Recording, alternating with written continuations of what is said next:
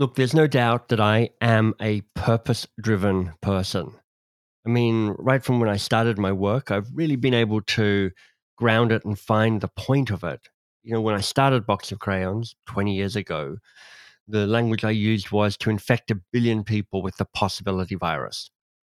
Obviously, that sounded a lot better before there was a global pandemic for 2 years, but still, the idea is a powerful one for me. Over time, Box of Crayons, as it moved to kind of a more corporate setting, it narrowed its focus, but we had a really clear purpose to that as well, which is to teach 10-minute coaching to busy managers. And now with my new venture, MBS.works, well, it's committed to helping people be a force for change. And, for instance, you can see how the new book, How to Begin, flows directly from that headwater. But, it's interesting. I don't know where this sense of purpose comes from. I mean, I'm trying to figure it out. I'm an atheist. Unlike my guest today, who I'll introduce in a minute, he's devoutly religious. And I'm also, I think, an existentialist. And amongst other things, I think, as best as I understand existentialism, that means I don't have an inherent purpose by being human. So where does this drive of mine come from? I mean, let me ask you, where do you find your sense of purpose? What's its origin? Welcome to 2 Pages with MBS, the podcast where brilliant people read the best 2 pages from a favorite book, a book that has moved them, a book that has shaped them.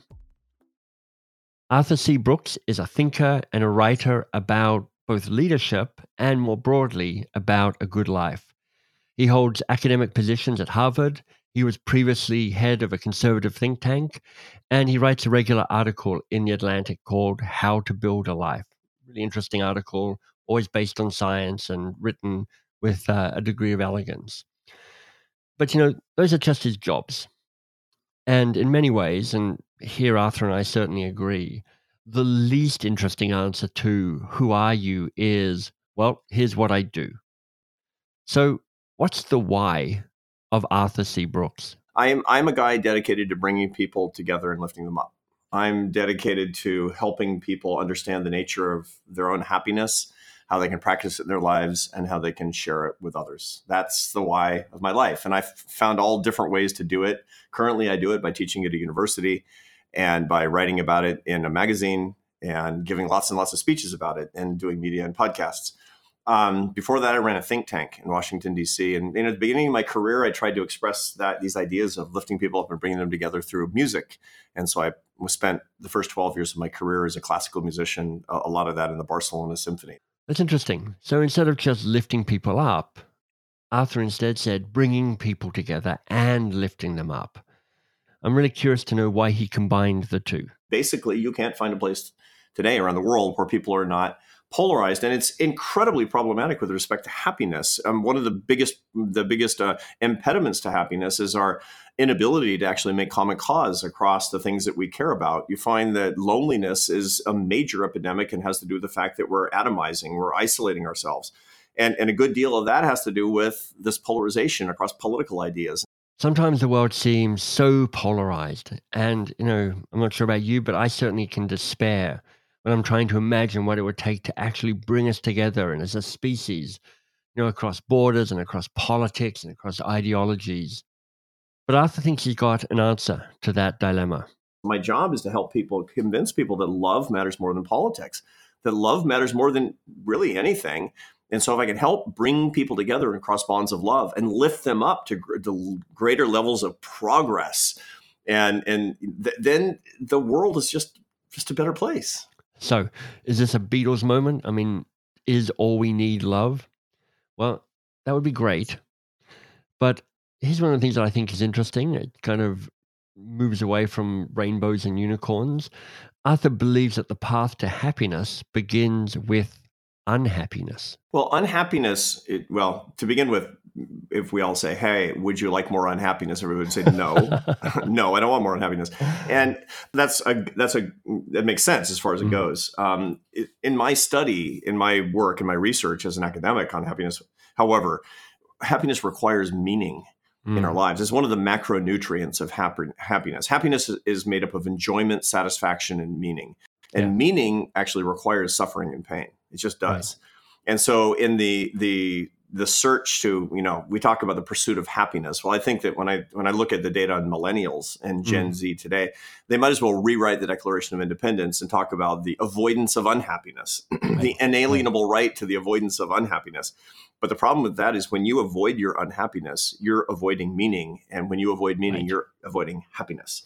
So there's a lot that goes into that. Now, it's true, we don't want needless suffering. We want to avoid needless suffering for other people. But we should not go out of our way to avoid undue suffering in our own lives. I mean, it brings to mind the Jung quote that the gold is in the dark. And also, I think he said, I'd rather be whole than be good. A similar piece. For sure. I mean, a lot of people will say, people who, share I'm a Roman Catholic, and a lot of Roman Catholics will say, I prefer to be holy than happy. Right. And the truth is, if you're holy, you're mostly happy, but there's joy that comes in a more fulsome way to that by being a complete person under those circumstances. And so there's not only Catholics have a lock on this idea. To be a person fully alive, you need to be fully alive to all the experiences that are actually in your life. Arthur, how did you come to the why of your work? Because obviously you think about it and you write about it and you teach it, but you're also very articulate about it. Not many people can, when put on the spot, go, let me tell you the purpose, the meaning, the foundation of why I live the way I do. What was the process for you in terms of uncovering that and refining it? And it wasn't that, from my days, back in the crib. It was something that developed over my adult life. And I remember actually a real juncture where I started to consider why the why is more important than the what. Mm-hmm. When I was in classical music, which was my whole life, from the time I was 4 years old until I went pro when I was 19, and then I left it when I was 31. So all the way through my 20s, before I ever went to college, before I did any academics at all, I was a professional classical musician. And my favorite composer during those years was Johann Sebastian Bach, maybe the greatest composer who ever lived, 1685 to 1750. He wrote and published more than 1,000 pieces of music for all different instrumentations. By the way, he also had 20 kids, so he was incredibly productive. And but Bach was asked near the end of his life. He was an extremely spiritual, even mystical person. He was asked near the end of his life, "Why do you write music?" What a profound question, right? I mean, not what's your music writing process, and he didn't answer it glibly like, dude, I got a lot of mouths to feed. It was, he said, and his minor biographer, now lost to posterity, asked this question, but his answer to the question has endured. He said, the aim and final end of all music is nothing less than the glorification of God and the refreshment of the soul. Mm. And I thought, man, I want to answer like Bach. I want to answer like Bach. I mean, it's like, people, so why do you play the French horn? Because it's awesome and the music is really good and the money's okay. No. And the truth is, Michael, I couldn't answer like Bach when I was a French horn player. I literally left music because I wanted to answer my life's vocational question like Bach. I went in search of something that would be more meaningful. I became an economist. It's like the sublime to the dismal. Because I wanted to lift people up because I wanted to lift people up and bring them together. I wanted to do my own version of Bach, but Bach was the one who pushed me out of music. And I think, today where I write books and teach and write a column and do shows like this about the art of happiness, that I think that maybe I'm a little bit closer to Bach than I was then. So I see that moment where you're like, what I'm doing now doesn't have an answer like Bach can give, and I want that answer. It's one thing to leave the music. It's another thing to then find the purpose. How did you uncover it? I went in search of something that I thought was really going to edify other people. And it's interesting, in studying economics, it wasn't just so that, the American economy would work better. That was actually, the reason I studied economics is because I was very, very interested in why some people were poor and some people weren't poor. Right. And I thought I was going to find that, the capitalist system is inherently exploitative, blah, blah, blah, blah, blah. I thought, that's because I was a musician. So I had predictable politics on that. But what I found was that since I was a kid, 80% of the world's poorest people had been pulled out of poverty. 80% had been pulled out of $1 a day poverty. And, 2 billion of my brothers and sisters had been pulled out of poverty. And the reason, quite frankly, was because of globalization Yeah. and free trade and the rule of law, and because of these ideas of free enterprise spreading around the world, which weren't perfect. Nothing's perfect. And it's not like some crazy laissez-faire thing where no regulation is ever needed. None of that. Right. But it's just, I found the opposite of what I thought I was going to find. And so I studied economics because I wanted to spread the idea around the world that we have, like, for the first time in human history, we can eradicate poverty. Right. And we can't do it very effectively with just, government programs or foreign aid programs. Those are important. They're really, really good. We can do it with our system. If we share our system and we're abundant with our system, we're generous with our system, if we have love that we wrap into our work and with our system and spread it around the world. And, that literally there are millions of people not going to bed hungry tonight because of these ideas that we've tried to spread around the world. When you have a purpose, which is, I'm not sure if it's a luxury, but it's a privilege to have an articulated purpose. I'm curious to know how you decide where to spend your time. Like a couple of years ago, you moved away from running a think tank to being an academic. How did you choose that as opposed to all the other things you could have done? Because when you're in your position, you have an abundance of choices. You could have done all sorts of different things in terms of trying to best reach and serve the purpose you've set for yourself. How do you know what to say yes to and what temptations to walk away from? Yeah, and I have been very fortunate in having a lot of opportunity because before I was teaching, I was running a think tank in Washington, D.C., at the center of Washington, D.C. And when you're a chief executive and things are going pretty well, you have a lot of opportunity on the back of that. Now, the tendency is to think, look, I'm going to retire from this. And, I was 55 years old, so I wasn't retirement age, but I was going to step down from that. And I had a commitment to stay for 10 years, but not more. And they're like, yeah, we'll see, buddy. You'll get there and you'll stay, But I did. I kept to that. I kept to the commitment. I stepped down after 10 years. And it was very, very disconcerting because it was really what I knew and I really liked it a lot, et cetera. But I knew, I'd studied this stuff because I was an academic before and I studied leadership and I had looked at the lives of corporate and governmental and nonprofit leaders. And you get one vision. And you can push it. You can push it to 20 and 30 years, but woe be unto you because, there's really only two ways to leave a chief executive job. You can leave before you're ready, or you can leave on somebody else's terms. And I don't like those choices, but I like leaving before I'm ready a lot more than I like getting shoved out because, I've kind of overstayed my welcome. So I looked around at what the next thing to do. And then that required a process of what we call discernment. And there's a long philosophical tradition, and in almost every theological tradition as well, spiritual tradition as well, discernment, which is discernment of your why, and then finding the vehicle for expressing the why. And that's what I did. I went through, and as a Catholic, I went through the discernment that is very, very common for Christians. But I've also studied this because I've worked very closely with His Holiness the Dalai Lama. We've published a lot on this, and he treats discernment of your purpose the same way. It requires work to uncover the nature of your desire. Here's a weird thing that I find, Michael, with my students. They know everything in the world. I mean, they're students at the Harvard Business School. They know everything in the world, except one thing. They don't know what they want. That's such a good question. They don't know the nature of their own desire. And that's what discernment is all about, is trying to uncover your desire. And it requires actual work. And so I went through the process of discernment where I was spending 15 minutes a day for 6 months praying.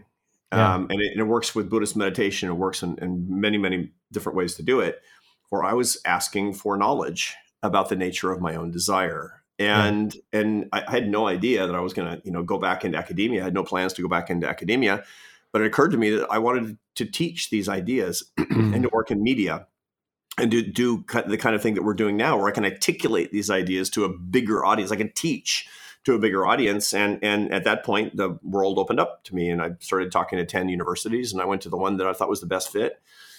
And I'm really glad I did. Yeah, it's interesting. We've had a parallel life in some ways. I stepped away from being CEO of the company I founded 2.5 years ago, so mid-2019. And it was a similar kind of wandering around in the wilderness a little bit, because you're more entangled in that past role and the company and the status and the association with being a CEO, all of that. And it took a lot of kind of discernment to sitting with it to figure out what might come next. Yeah, for sure. And there's sometimes a little bit of regret that comes with it too. I'm sure that over the past 2.5 years, I mean, I'm sure, yeah. but I'll ask, Michael. I mean, over the past 2.5 years, have you said, good old days, good old days, Sure. and back when I was the king of the mambo, and now I'm trying, and you're rebuilding now. I mean, you're building the show, you're building a new sort of idea empire a little bit, and it's not easy every single day, but it's the right thing to do, right? Well, there's a writer who I love whose work is based on kind of existential thinking. He goes, look, the role of being an adult in your own life is to make choices, make hard choices. And every choice comes with guilt and anxiety. Anxiety about whether you've made the right choice and guilt about the choices that you're walking away from. And all of that was true in terms of shifting away from being the CEO at Box of Crayons. And it's still been the right choice, absolutely. Mm-hmm. No, for sure. And, as time goes by, there's a lot of data that shows that you can't know the appropriateness of your discernment and your choices until about 18 months in. Right. And so the biggest mistake that people make is when they have a major life change, it's actually in my new book, is that they tend to, after 6 months, they're miserable. And so they think they made a mistake. Well, right. No. It's the same thing when you go to college. My youngest daughter just went off to college in the fall. And I said, look, honey, if you actually like college by October, it means you're partying too much and you're going to get a bad report card. Right. You should basically, it shouldn't even be until the November at the earliest where you start to say, this might be okay. Yeah. Right. And then after Christmas, maybe, we'll talk about it. And it's only going to be in the second year of school before you say, yeah, this is really for me. This is really, really, I love it. Because I've seen a ton of data on this, but the same thing is true for you and me. Yeah. Yeah. That, it takes time and it requires learning about yourself and experiencing the unhappiness and sacrifice and even pain that we talked about a minute ago. Yeah. The model I've heard is the Finland bus station model. You might have heard of that as well, which is like... What's that? Tell me about that. Well, when you catch a bus from the Finland bus station, for the first 10 miles, all the buses follow just one of 4 different routes. And it's only after the first 10 miles that the routes start diversifying and you start getting into interesting places. And the problem is that too many people get off in the first 10 miles going, this isn't the right bus for me. And you need to stick at it a little longer before it actually starts finding the interesting places and going to the places that you might not have expected, that the journey starts to pay off. Yeah. And there's actually another characteristic of change for somebody like you. You ran Box of Crayons and now you're building a new empire kind of from scratch. Yep. As soon as you step down from a major leadership position, you have neurochemical alterations that necessarily follow you that mimic clinical depression. Mm-hmm. It's just the way it is. I mean, Jordan Peterson has talked an awful lot about this. When your fellow Torontan, yes. And he talks about the fact that serotonin levels dip when people step down from CEO jobs. But I've seen it so profoundly in my own practice that, I will even recommend that when somebody's stepping down from a major CEO job, that they have a preventative visit to a psychiatrist to see whether or not they should actually be, sort of prophylactically using some antidepressants or some selective serotonin reuptake inhibitors, because it's such a common thing. It's just, it's hard to step down. So speaking of people who've held fairly senior leadership roles, tell us about the book you're going to read from. So I want to read today about something that has had a big impact on me for a long time. And this is the most important classic of the Stoic philosophical literature. This is the Meditations of Marcus Aurelius. Marcus Aurelius was one of the great Roman emperors in the sort of the latter part of the Roman Empire, but he was the most virtuous of the Roman emperors. Preceded by and followed by Roman emperors that were considerably less virtuous than he was, and less successful as well. Right. And he kept a diary during his time of Stoic ideas. Now, he had studied Stoic philosophy from his tutors for 40 years, before his glory years as the emperor. And so he was a Stoic philosopher in his own right, and very sophisticated and highly intelligent. And he kept a diary of his Stoic thoughts, kind of his own self-improvement journal, never intended to be widely disseminated. Right. But it fell into the hands of people who, after he died, who said, this is pure gold. And 1,700 years later, it is still read. I read this book the first time about 20 years ago, and it rocked my world, I have to say. Right. That it was just so full of wisdom. It also empowered me so much to think about my emotions, to think about how I felt about the world, and understand that I don't have to be managed by my emotions. Right. I can manage my emotions by running the causality in a different direction. Now, I went on to become a social scientist and study modern neuroscience. I understand the biological process of managing your emotions. Right. Marcus Aurelius didn't need that. He understood the profound truths of managing oneself. And that's what I'm going to read from a couple of pages from the Meditations of Marcus Aurelius. I've been waiting for somebody to pick a bit of Stoic philosophy to read from, so this is perfect.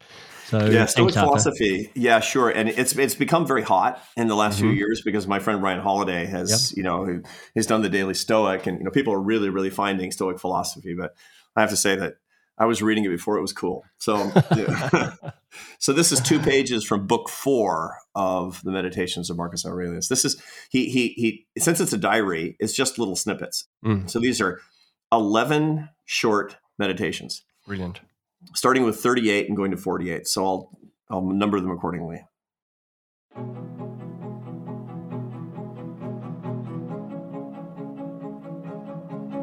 Meditation number 38. Look into their minds at what the wise do and what they don't.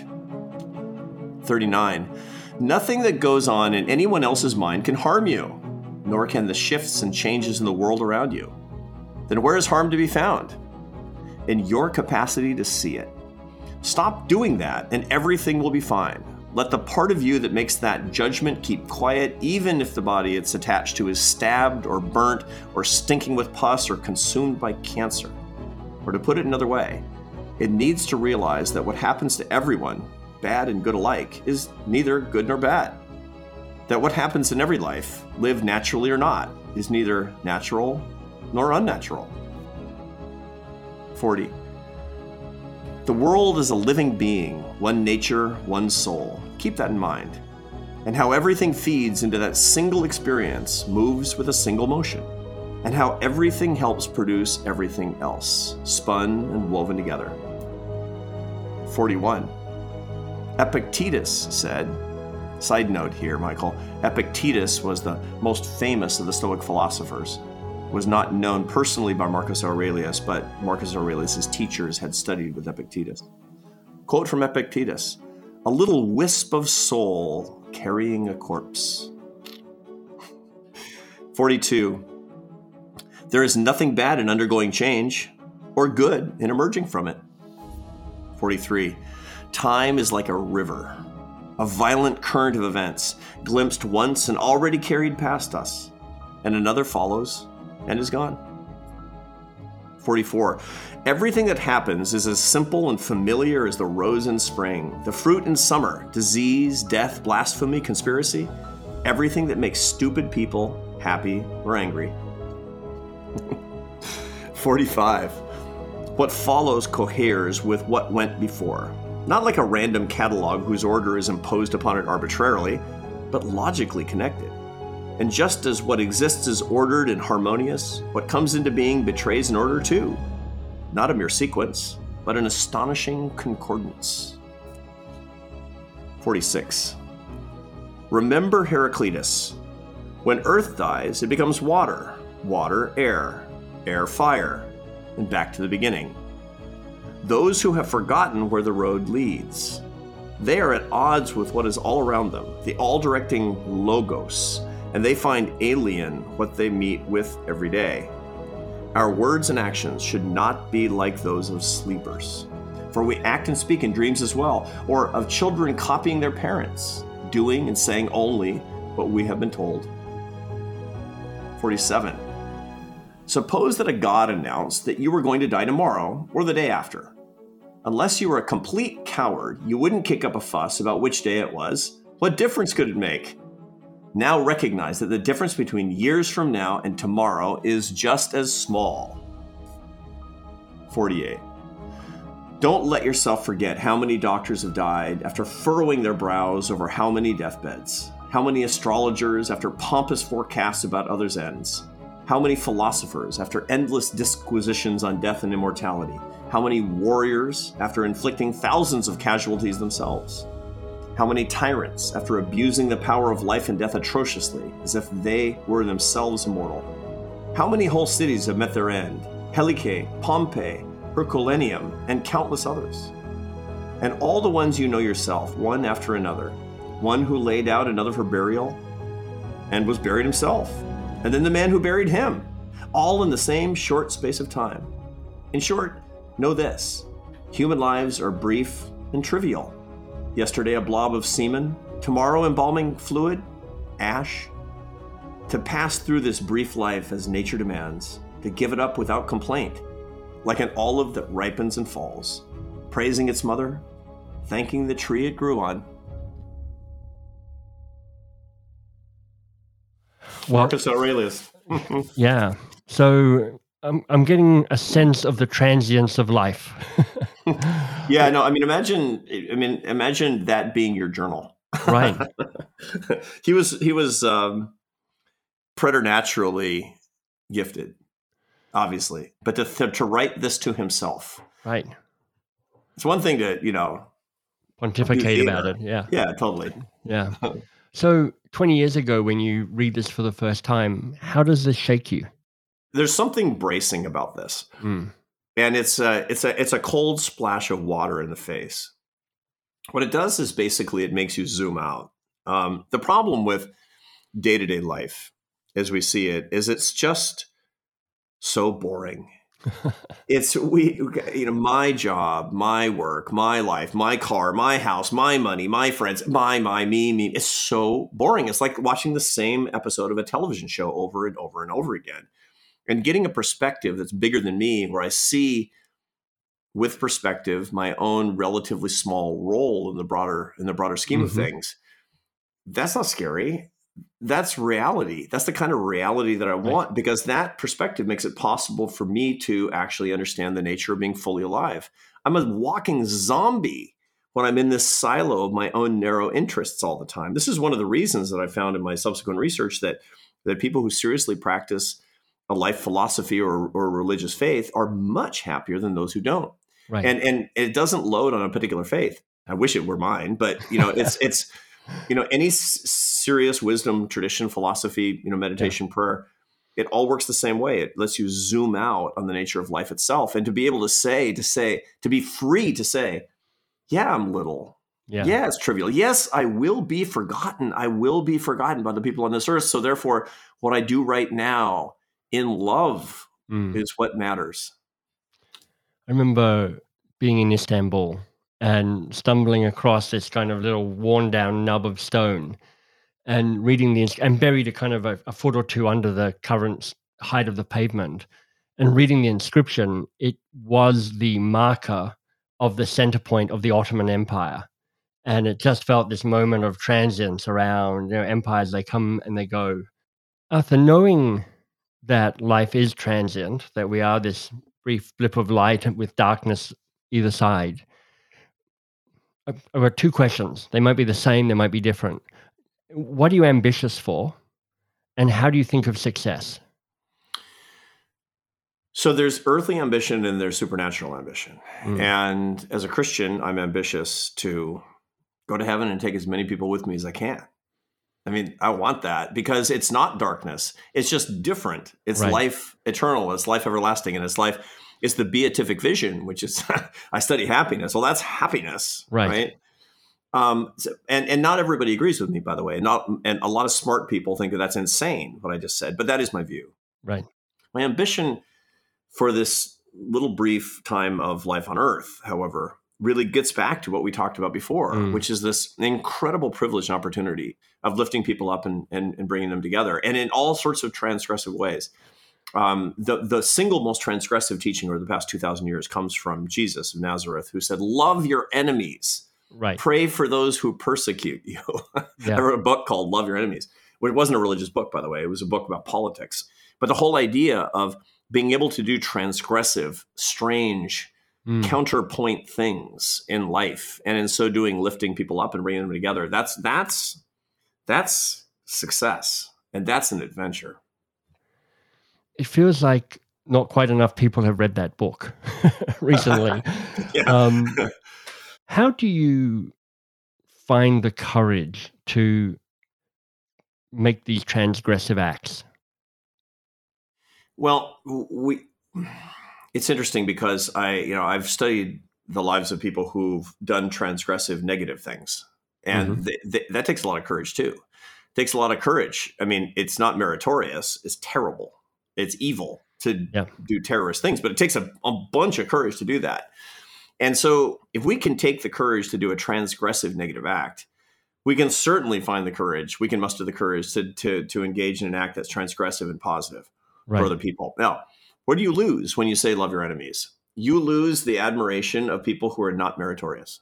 You lose the admiration of people whose admiration you shouldn't want. Right.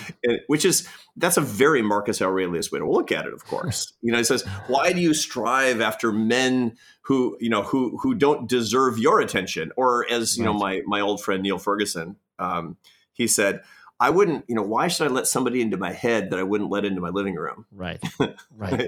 But still, we have a natural, very human desire for the approbation of others, including total strangers. And there's good evolutionary reasons for this. Look, I mean, human beings, it's actually what we find in the modern neuroscience literature, that being cast out, being rejected socially stimulates the same neural substrates that are stimulated through physical pain. That's right. And the evolutionary reason for that is that 200,000 years ago, if you got thrown out of your tribe, you'd be wandering around the frozen tundra and dead in a day. Yep. And so you want to be accepted. Social comparison and acceptance is unbelievably powerful an evolutionary force, but we are not the sum of our evolved impulses. Right. And when we think about these things, this is exactly Marcus's point. I mean, Marcus's point is that you have impulses, be the master of your impulses, don't let them be the master of you. And this is a perfect case of that. You're afraid to be transgressive. You're afraid to speak the truth. You're afraid to express love to the people that are unpopular among your friends. Well, master that. Master that. You be in charge. I mean, that reference to Neil Ferguson around why would you let somebody into your head that you wouldn't let into your living room? I think he said this in an article, actually. It's like, that's easier in theory than it is in practice because these people worm the way into your head, and part of what you're talking about reminds me of the Martin Buber philosophy, the I thou philosophy, which is like, how do you constantly build I thou relationships, not just with people in your tribe, but people beyond your tribe. Right. But our instinct, particularly when the people not in our tribe, is to move to an I-it relationship, objectify them, lessen them, belittle them. Is there a practice that allows you to notice those impulses to objectify and soften them? Yeah, and that's the whole point of the book that I wrote. It is not the book that's coming out now, the book that I wrote in 2019 called Love Your Enemies. And it talks about practices where we can do that, where we deeply listen, where we make a public commitment never to use our values as a weapon, only ever as a gift. Which, by the way, is completely sensible. I mean, and that is, of course, a tenet of Stoic philosophy. If you knock on somebody's door and they open the door and you smack them across the face with a bouquet of flowers, well, guess what? They're not going to appreciate the flowers very much. Right. That's just using your values as a weapon eviscerates the moral content of your values. And so remembering some common sense things, and there's a whole bunch of techniques that you can do that. But personally, one of the things that I recommend is that we think of, I've for years, I've engaged in loving kindness meditation, which is something I learned from His Holiness Dalai Lama. A loving kindness meditation is one in which you focus on somebody that's hard for you to have loving kindness for. Right. And you imagine yourself expressing words and actions that are kind and loving toward that person. And it just changes you. It changes your brain chemistry. It changes your whole outlook. It makes you happier. It makes you more effective. It makes you better off. And it makes you feel powerful because you're no longer being managed by your ill temper. You're no longer being managed by your tribal impulses. There's a whole social science branch that's dedicated to this. It's the study of social capital.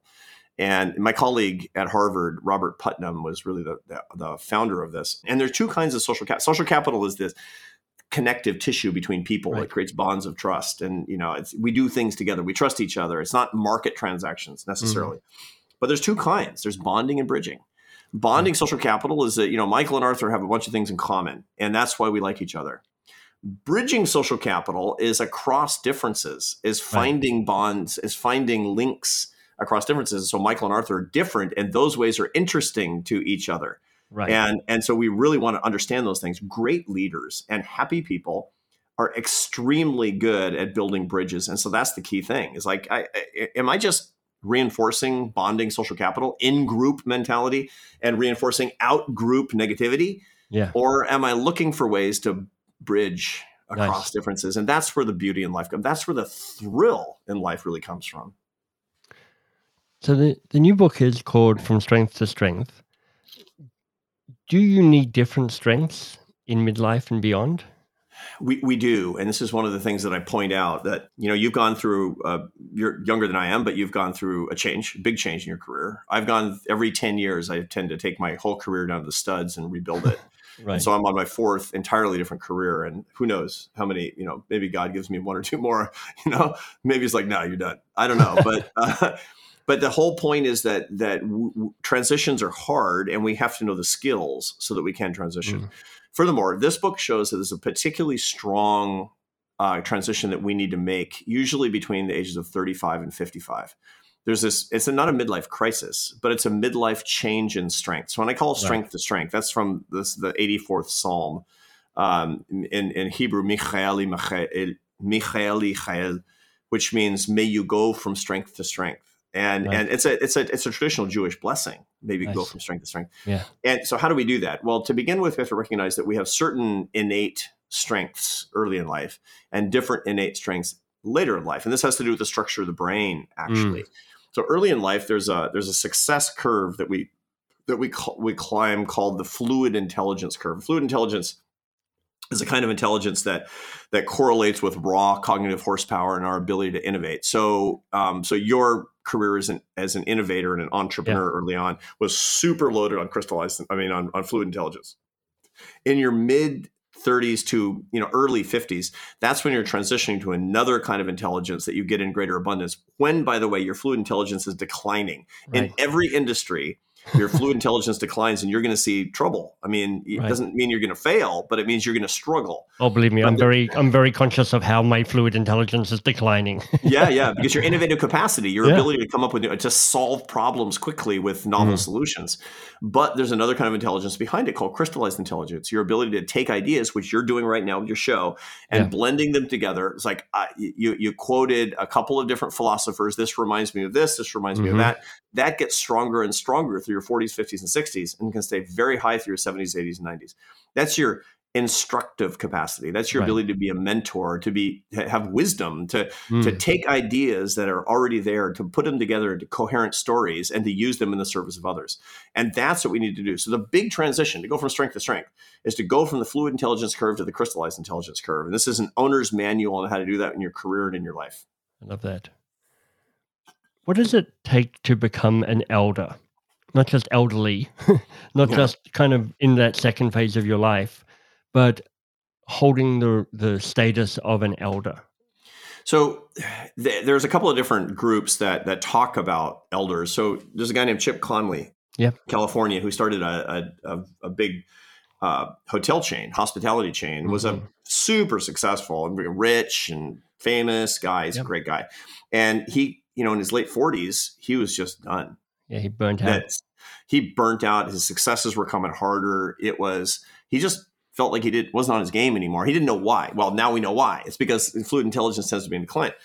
And he decided that he was going to do something new. So he retired and he retooled. He went to Airbnb. And what they did was they were asking him advice all the time, and they called him their modern elder. And he's like, give me a break. Like it bummed him out. It's like, because he's in California where youth is everything, right? I mean, everybody has surgery to keep looking young all the time. It's dreadful, actually. But I mean, that obsession with California youth culture. What you don't know is I'm actually 93, and it's only massive surgery that's making me look like this. But I digress. Impressive, Michael. Impressive. It's like, and so what he did was, when he was there at Airbnb, he realized that he had abilities he didn't know he had to combine knowledge, to put it together in novel ways, to see around corners, to teach people ideas. He never had that earlier in his career. And so he put together something called the Modern Elder Academy that he teaches. He brings people that want to retool their careers. And in my book, I'm talking about something very similar. To be an elder is to somebody who is high in crystallized intelligence and knows how to use it in service of other people. Now, by the way, you can also be incredibly professionally successful using it. Right. There are CEOs. If you want to be a great CEO and you're 65 years old, you have to be using crystallized intelligence, not trying to use your fluid intelligence. That means you need to be a teacher CEO, somebody who's firing other people up, who's accentuating their ideas and mixing those ideas together. The big reason, by the way, that Silicon Valley has gone, and the social media and information tech has gone from the most respected entrepreneurial part of the American economy to the least respected in 15 years is because it's all fluid intelligence and no crystallized intelligence. And they need way more old people in every single one of those companies. As a matter of fact, if I do my job in the coming years, I want to start a labor market for over 70 executives. Right. I think there's not a company in the world that shouldn't have at least one person in the C-suite who's over 70 years old and is the elder of the company. Mm-hmm. David Brooks wrote his book, The Second Mountain, where the first part of your career is you climb the career mountain, and then you get to now, and you're like, now what? What's my legacy? And it's that kind of step into crystallized intelligence and eldership. Do you need to put aside or lessen your individual ambition to be able to step more into this teaching role? You need to change your ambition. So the ambition along the fluid intelligence curve, you can have the ambition to be the super lone wolf, ultra achiever, the guy who invents everything, the guy who solves the problems faster, the girl who actually has the most game on every single team. And that's not going to work.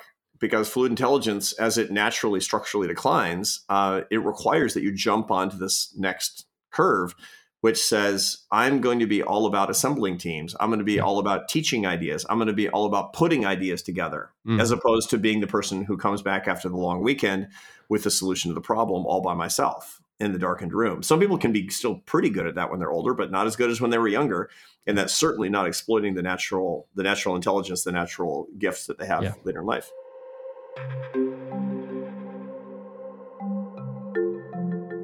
I've just written a book called How to Begin, and paradoxically, that means I've been thinking a lot about how to finish.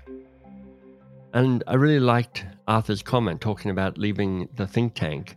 You can leave before you're ready, or you can leave on somebody else's terms. Obviously, neither one of those choices is ideal, but it is a well-trod truism that it's the ending that allows the beginnings to appear. Now, you might not be coming up to a 10-year anniversary of a commitment like Arthur was, but if you had to leave before you were ready, if you had to leave now, what would you leave behind? What would you take with you? And where would you go? Now, these are hard questions. I don't know what my own answers would be to that, but I am sitting with them trying to figure that out. It's interesting to notice immediately for me, and maybe this is true for you, how much I could abandon without too much regret. But I don't want you to abandon this podcast. So if this conversation with Arthur has struck a chord, let me suggest 2 interviews that you could revisit. Lauren Nordgren is so very thoughtful about change. And in my interview with him, he read really a wonderful poem. That conversation is called How to Meet Resistance. And also I love my conversation with Jenny Valentish. That's called How to Reinvent Yourself. And she is such an interesting person, just kind of fearlessly exploring kind of the edges of who she is and the edges of how she shows up in the world. If you're interested in more details about Arthur, his website is arthurbrooks.com, and you can find all his work there, podcasts, books, articles, free courses, the whole shebang. And just a nod to his brand new book out, which is out about now, Strength to Strength, Finding Success, Happiness, and Deep Purpose in the Second Half of Life. So obviously, there's a nice kind of dancing partner to the How to Begin book I wrote as well. Thank you for listening. Thank you for giving the podcast a review if you've done that. If you haven't done that, maybe you could go somewhere and give it some stars and say what a charming man Michael is. If you like this interview particularly, one of the best ways to grow is just to pass it on. So just send a note to somebody saying, oi, listen to this. And if you'd like a little more, including some access to unreleased podcasts and interviews, you can go to Duke Humphreys, which is our free membership site. You'll find that on the mbs.works website. Click on the podcast link and you'll find your way there, no problem. I think all that remains to be said is that you're awesome and you're doing great.